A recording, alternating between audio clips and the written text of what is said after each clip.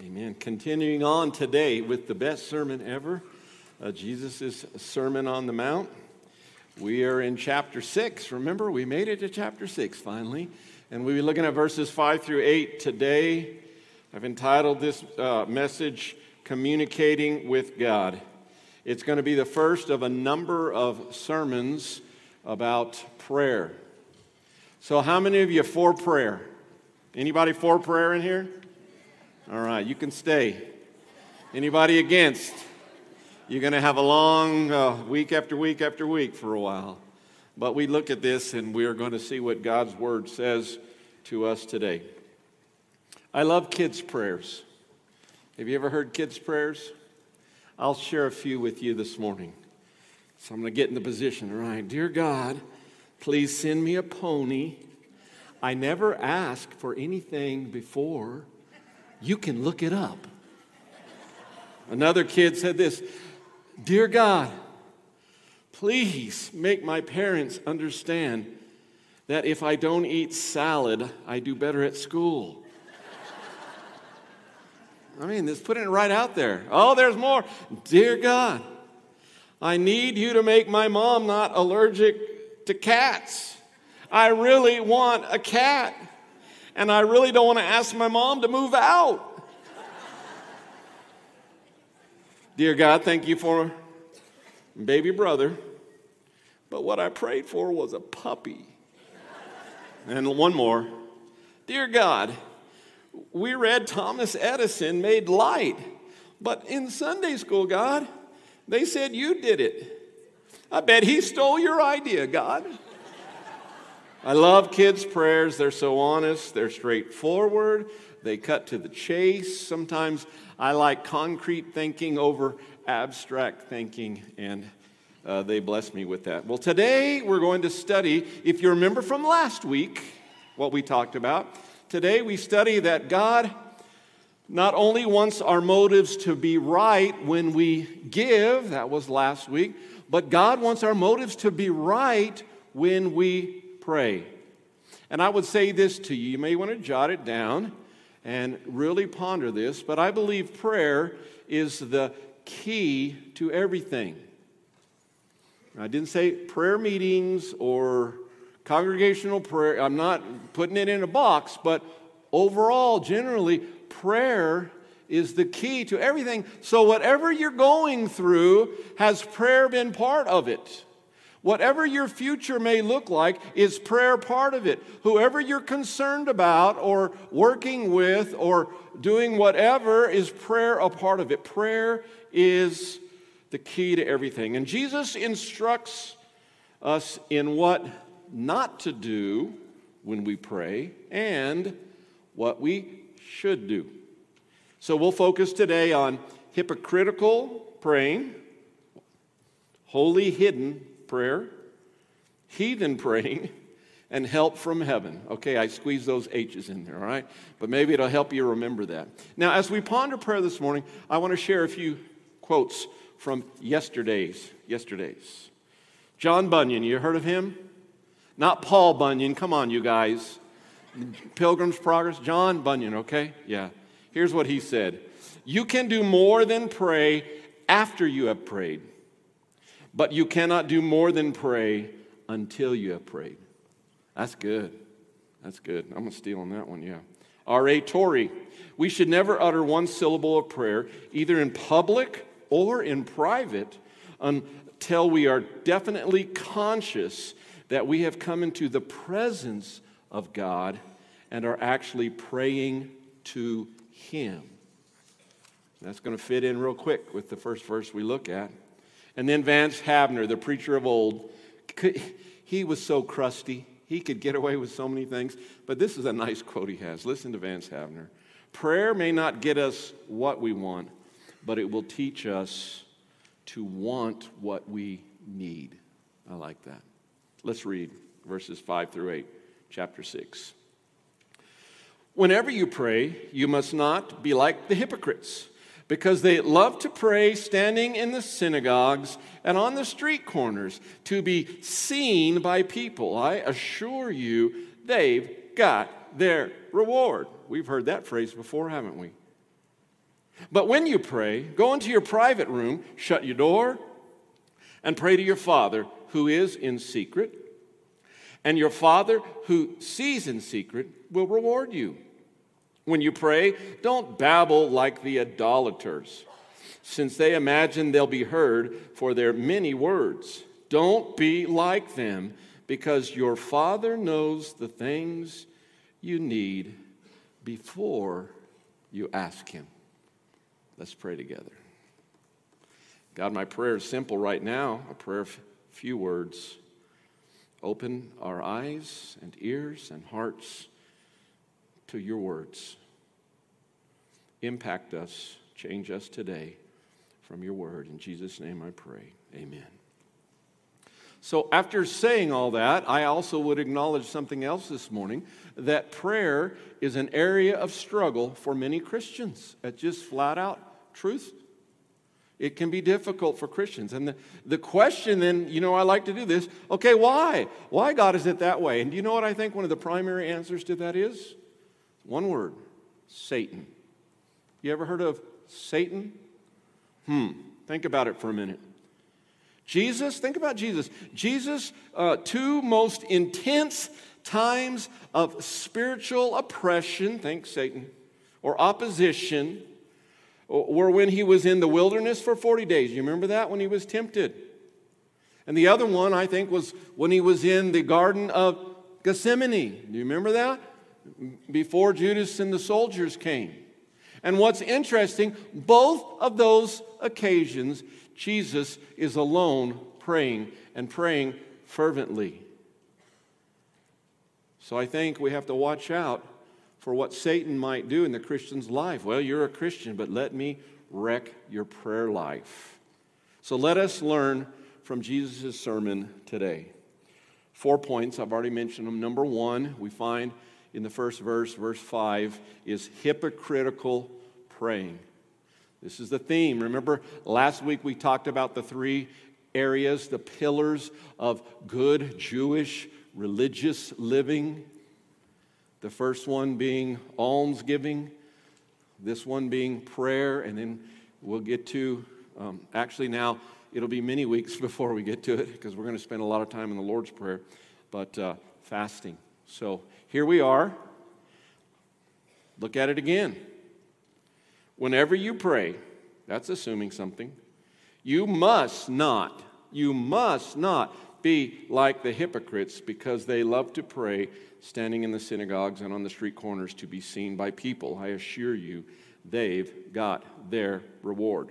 Jesus is clear here. I love it. He simply tells us, don't pray like the hypocrites. Now, you remember that word, hypocrite. You remember the definition of it. It comes from a Greek word meaning to be an actor or pretender playing the part of another. And Jesus describes them praying this way.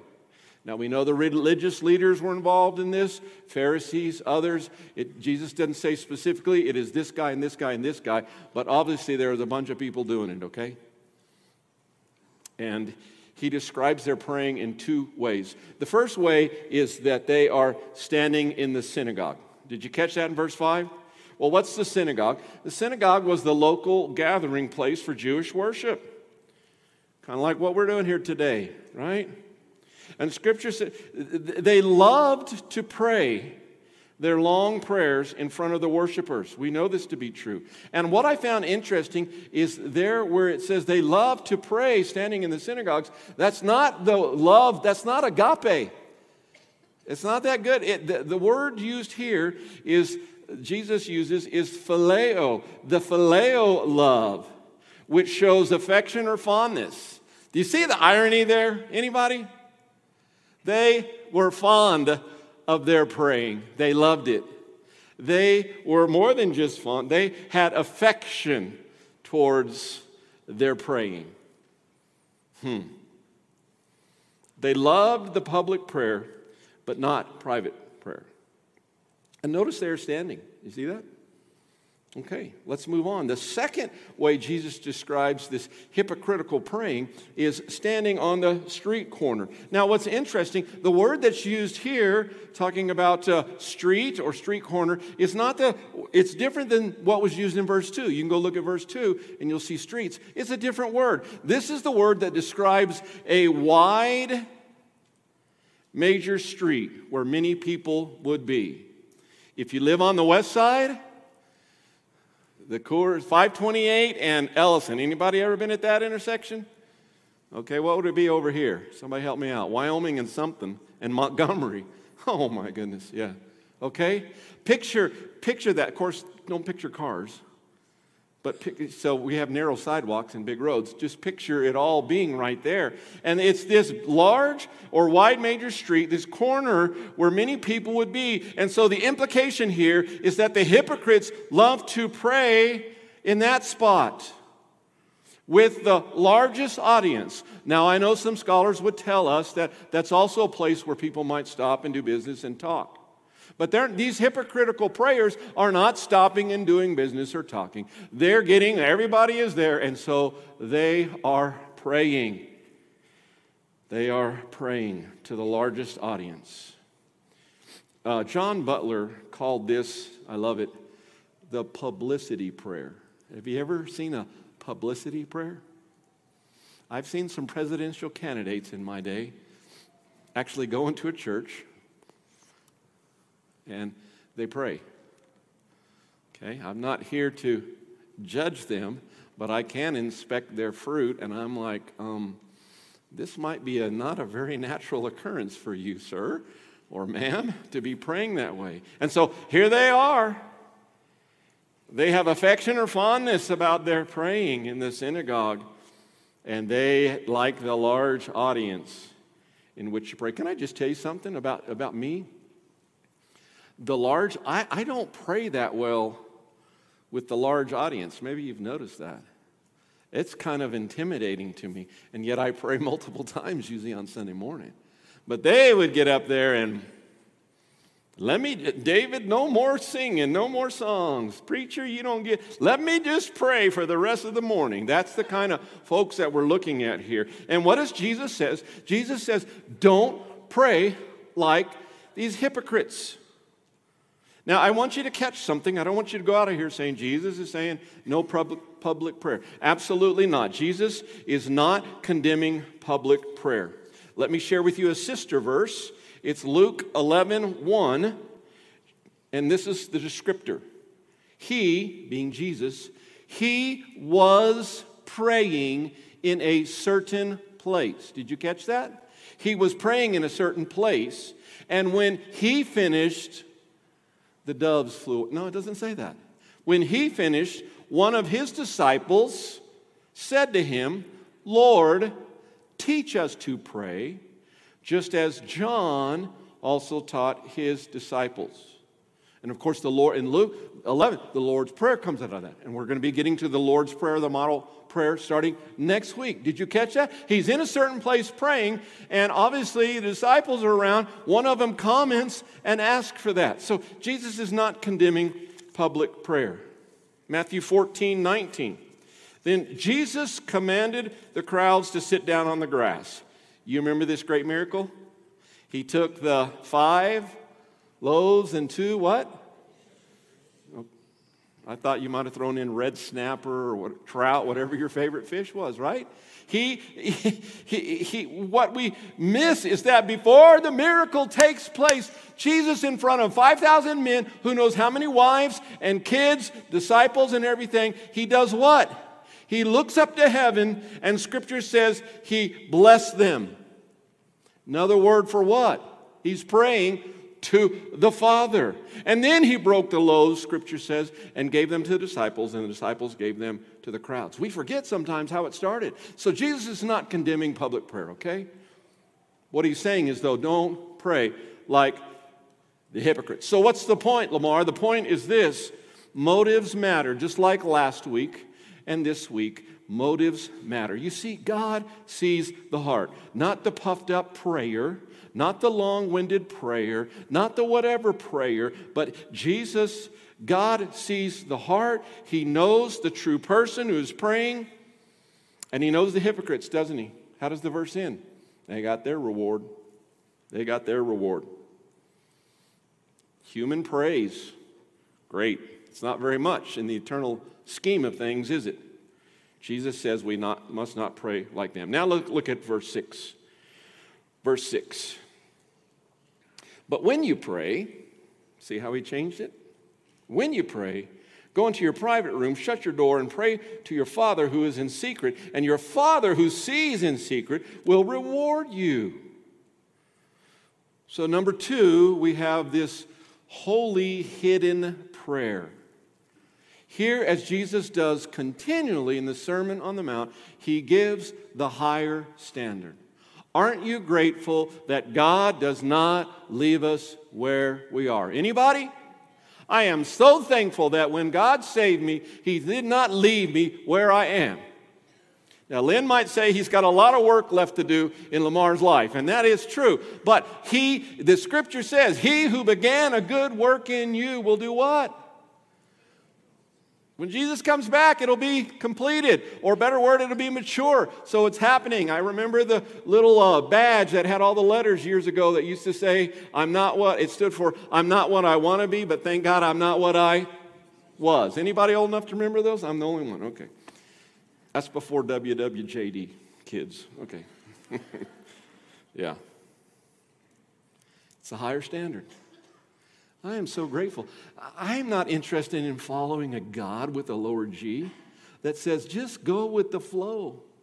No, I worship and serve a God with a capital G, one that has a higher standard, one that is constantly working and molding me and you each day in our lives as we are open to him doing that. Now, this higher standard is an example of proper motive in prayer. Notice it doesn't require a large audience. Did you catch that? But it does require an audience. It's an audience of one. Have you heard that phrase before? An audience of one. God is the audience here. You see, the right motive for prayer is praying to be heard, not by others, but by God. 3 things I see here in this verse. I think the first phrase assumes something. Number 1, we must have a willingness to take time to pray. He says, but when you pray. Is that not assuming something? His hearers then, and for us today, there's the assumption what? That you're going to do it. You're going to take time to do it. And I will tell you right now, that is the most difficult item in my life, is taking the time to pray, okay? I'll bring you guys, let's get the microphone. We're going to bring you all up, and you can tell us what's the most difficult for you. No, you don't have to, but I will say that. That's why some mornings my office door is shut. And Susan will take you down if you try to get in my office door, all right? Just kidding, Susan. Yeah. It's for study sometimes, but sometimes it's for prayer. So we must have a willingness to take time to pray. So as you're evaluating yourself and you're like, I want to pray like he's telling me to pray. First one is this. Do you have margins? Have you put margins in your life to take time to pray? And listen, Christian parents, I'm not talking about the family prayer time after breakfast or whatever you do. That's good. Husband and wife, I'm not just talking about the time you might pray together. Prayer for this or that.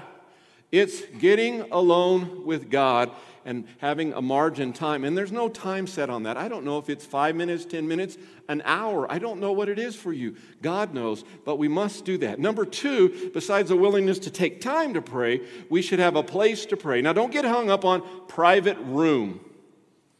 He's responding into their context. That phrase is talking about a room inside that has a door inside of the abode, if you will. Listen, it can be anywhere that's private. Would you agree with that? Guess where my wife does most of her praying?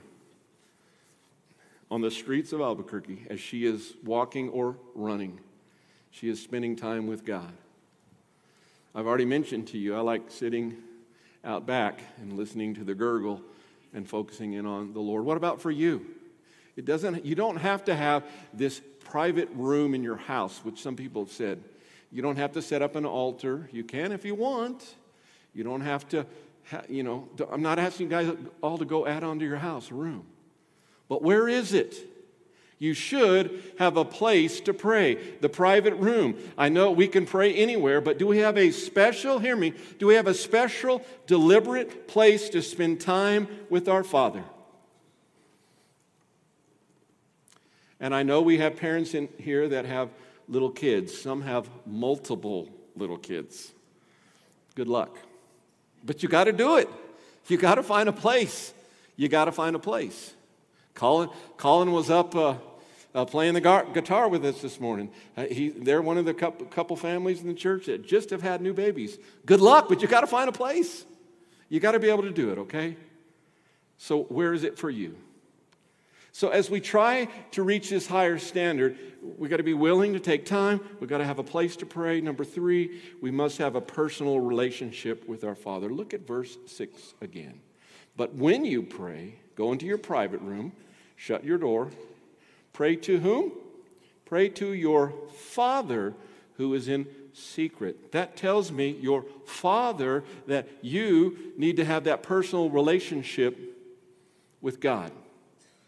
You see, Scripture tells us that God loves His children. Aren't you glad? And I want to ask you, are you a child of the Father? I was reading this morning in John chapter 1. I want to share a few verses with you. Don't worry, I'm not going to go, in the beginning was the Word, and the Word was with God, and the Word was God. I'm going to start in John 1, verse 10. And you think about that. Are you a child of God? That's the question I'm asking you right now. He, talking about Jesus, He was in the world, and the world was created through Him. Pretty impressive, right? Yet the world did not recognize Him. He came to His own, and His own people did not receive Him. That's a big indictment, isn't it? And then we get to verse 12. And this shows that today, if you want to be part of the family, if you want to have Father God in heaven being your Father, Jesus, your Lord and Savior, being a child of the King, part of the family, look at verse 12. But to all who did receive Him, He gave them the right to be children of God. To those who believe in His name. You see, Jesus is ready and willing to save you today, to rush into your life. If you will repent, turn from your sin, turn from your ways, run to Him, acknowledge, do what the verse says. I believe. I believe. I believe that you died on a cross for my sin. I believe that you conquered sin and death and the grave and Satan and all that stuff when you rose on the third day. We call that resurrection. I believe. And I believe that your word says, if I come to you, you're not surprised, you're ready, you're the one who can save, and you will do that. So I want to encourage you really to think about that. So holy hidden prayer, verse 6. Take time, have a place, make sure you have the personal relationship with the Father. Or good luck with those prayers, right? Good luck. Now here's the example. Jesus gives us an example of this. And I love that. Jesus always is giving us examples of what He wants us to do. Mark 1:35. In the early morning, while it was still dark, Jesus got up, left the house, and went away to a secluded place, and He was praying there. Do you see the example? Luke 6:12. During those days, Jesus went out to the mountain to pray and spent all night in prayer to God. Wow. What a great example. You see, God is there with us when we pray in this way. That's what it means in the secret. God is there with us when we pray this way. And there is reward. And He rewards us as we are praying holy hidden prayers with His presence and His blessings. Notice I didn't say position or power or prestige, but blessings. Presence. Let's move on to verse 7. Heathen praying. Verse 7. Heathen praying. When you pray, don't babble like the idolaters, since they imagine they'll be heard for their many words. Jesus now, in these next two verses, gives what I think are three rules for praying. So I'm getting ready to give you the first two, and then in verse 8 will be the third one. These first two are negative rules. They're like the do nots. Are you familiar with that? The do nots. Don't do this, okay? And these are the model of the heathen or pagan. In my version, it says idolater. It's their praying. Number one, here's the first rule. Do not use meaningless repetition. Use meaningless repetition. Next week, we will begin our journey in the Lord's Prayer. How many have ever heard of it? If I said, Our Father who art in heaven, could you finish it? Yeah, a lot of you could. Unfortunately, for millions and millions of people, the Lord's Prayer, I like to call it the model prayer, has become a rote, memorized prayer with no thought behind the words. Are you aware of that? Even used the Lord's Prayer as a formula for some type of forgiveness or some type of special blessing. And Jesus shows that. And the word is babble. Did you catch that? It's an interesting word. Biblical word here means to speak foolishly, to babble much, to use many phrases without content. Do you see that? It's not just the volume, but there's no content to it. It also means to say idle things, to say meaningless things, repeating the same thing over and over. Wow. That's a big word. It is the direct opposite of Ecclesiastes 5:2, where we are told to let our words be few. A better translation of that would be, let our words be deliberate. Think about that for a minute. Do you see the difference between on and on and on without content and less with content, deliberate praying to the Father? Wow. You see, this type of praying is ritualistic. It's full of big religious phrases. I'm telling you, anytime something is a ritual, watch out, please. Anytime something gets super religious as opposed to Christian, watch out. Watch out. These people, these idolaters, they say it over and over, thinking God hears it because of the religious talk. Oh, but it gets better. Number 2, the second rule, is another do not. It's simply this: do not speak so much when you're praying. Here's something that I read that smacked me. You ever been smacked right here? No, I don't mean when you were in high school and you were in fight. No, but I mean, has the Word ever just smacked you right here? Anybody? As you read the Bible, it's reading you? Yes. Man, this hit me. Length does not equal devotion. Wow. You see, the Scripture tells us they imagined they would be heard for their many words. That's what the Scripture says. We should not believe that God hears our prayers because it's lengthy enough. There's no timetable on it. We should not be concerned with length, but instead be concerned with sincerity and transparency. Let us ask this question: is my heart genuinely poured out to you, God? You see, prayer is a matter of the heart, not a matter of words or length. Case in point, Jesus describes the Pharisees in Mark, other places, but in Mark 12:40. Here's his description, Jesus talking. They devour widows' houses and say long prayers just for show. And then the verse ends with this. Jesus says, these will receive harsher punishment. Jesus is not teaching that we cannot have long prayers, okay? Hear me. Okay? That's not what it's saying. Again, he's the example. He prayed all night. Do you remember that? Jesus prayed all night. The disciples prayed and sought God at length. Jesus encouraged persistent prayer. He is not talking about the fact that we can have long prayers. What he is condemning is the shallow repetition of words that are not offered with a sincere heart. So let's check ourselves. Is our heart sincere when we're praying to God? Let us not pray in the way that these folks did, the way of the idolaters. Let us not be trivial or insincere. Again, a quote from John Bunyan. Here it is. In prayer, it is better to have a heart without words than words without heart. I get it. Do you? Number 4, verse 8. Help is on the way. Man, I love this part right here. Help is on the way. You see, the third rule for praying is positive and powerful. Look at verse 8. Don't be like them. Okay, we get it, Jesus. Because, here it is, your Father knows the things you need before you ask Him. The third rule, the positive rule, is simply this. 2 words. Trust God.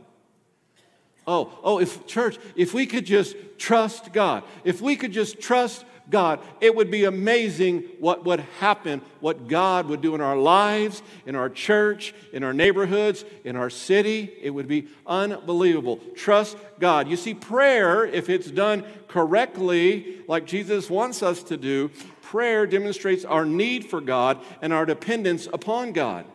Prayer gives time for concentrated sharing and closeness between the believer and God. It is not enough to carry a knowledge of God. We have too many Christians running around that are carrying a knowledge of God.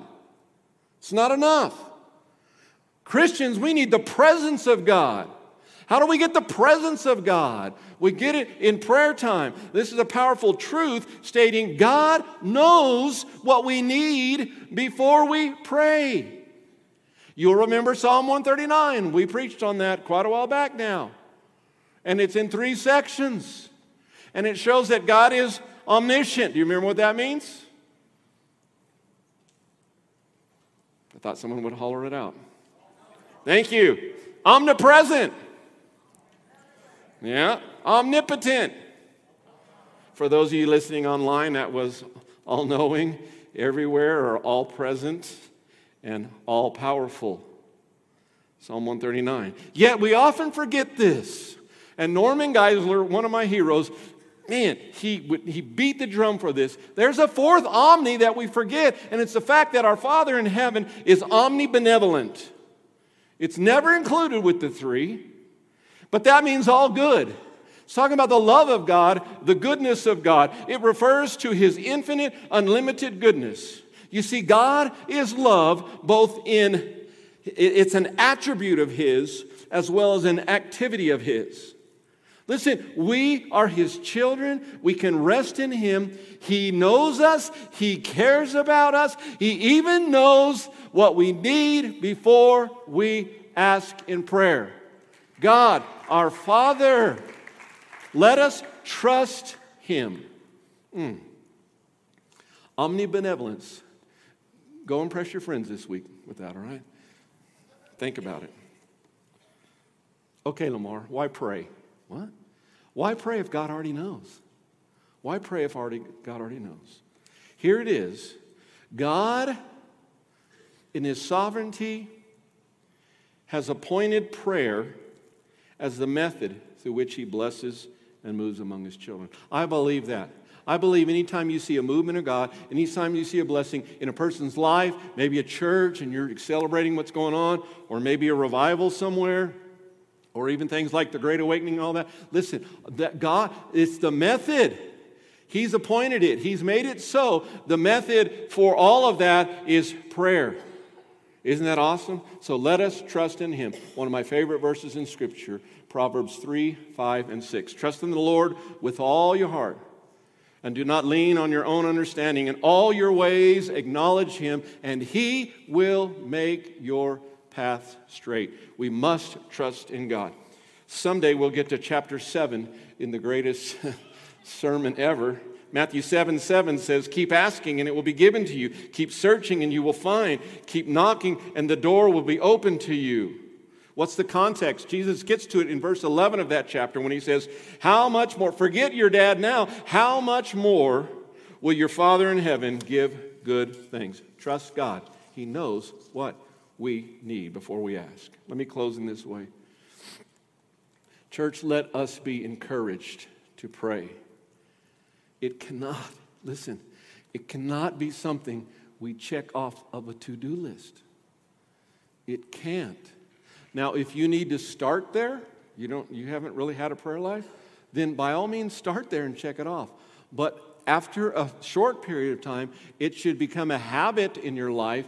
It should become a way of life. So let us be encouraged to pray. And when we pray, look who we are speaking to. Look who we are talking to. God, the one who knows what's going on, the one who knows our problem, our situation, the one who knows and understands us better than anyone else, and most importantly, the one who has the solution. Think about that. We can run to this person or that person. Even pastors, elders, it's okay. I'm happy for that. But God has the solution. We should run to Him. Think about it. Church, let us be encouraged to pray. Our greatest need is the need to be saved from our sins, to be rescued, to repent of our sin, to run to God. And again, I would ask you today, have you believed?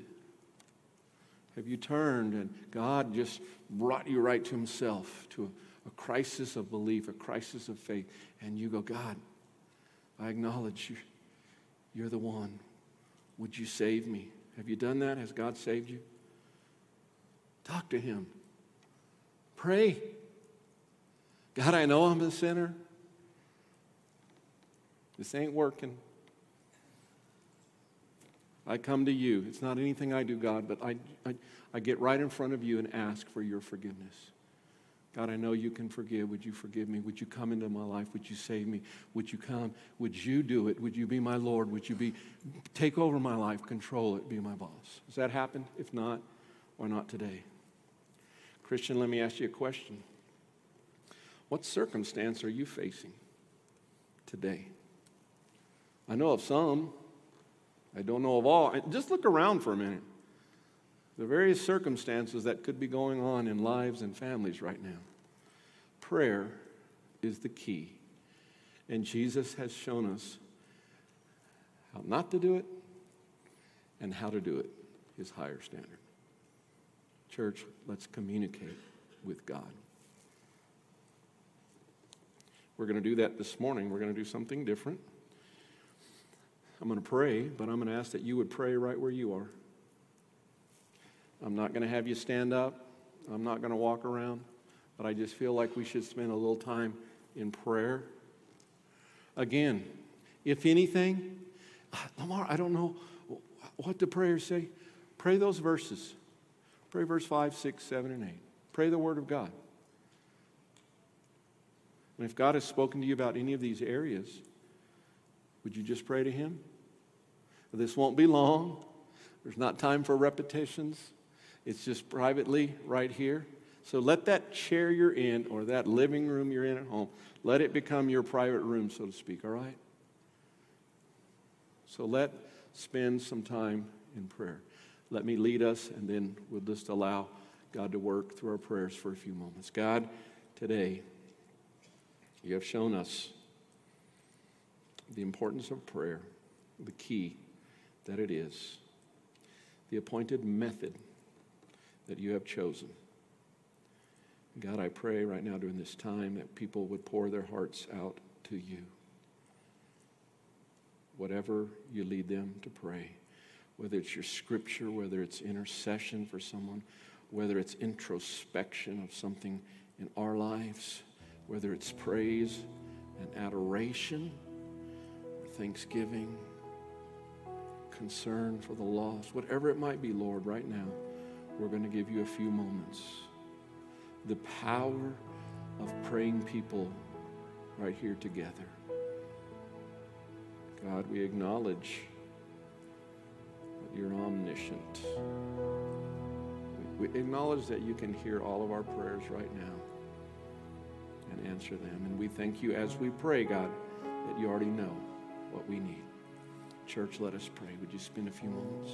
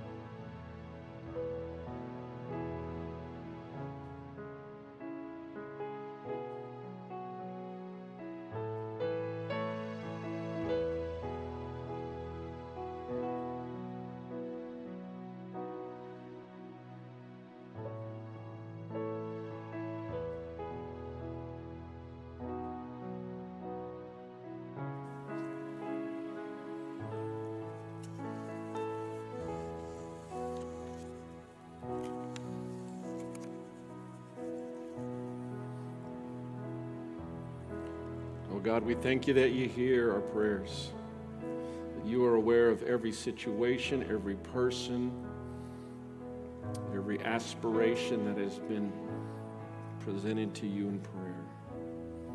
And God, we thank you that you're sovereign, that you know everything about all of those and are prepared to work in our lives.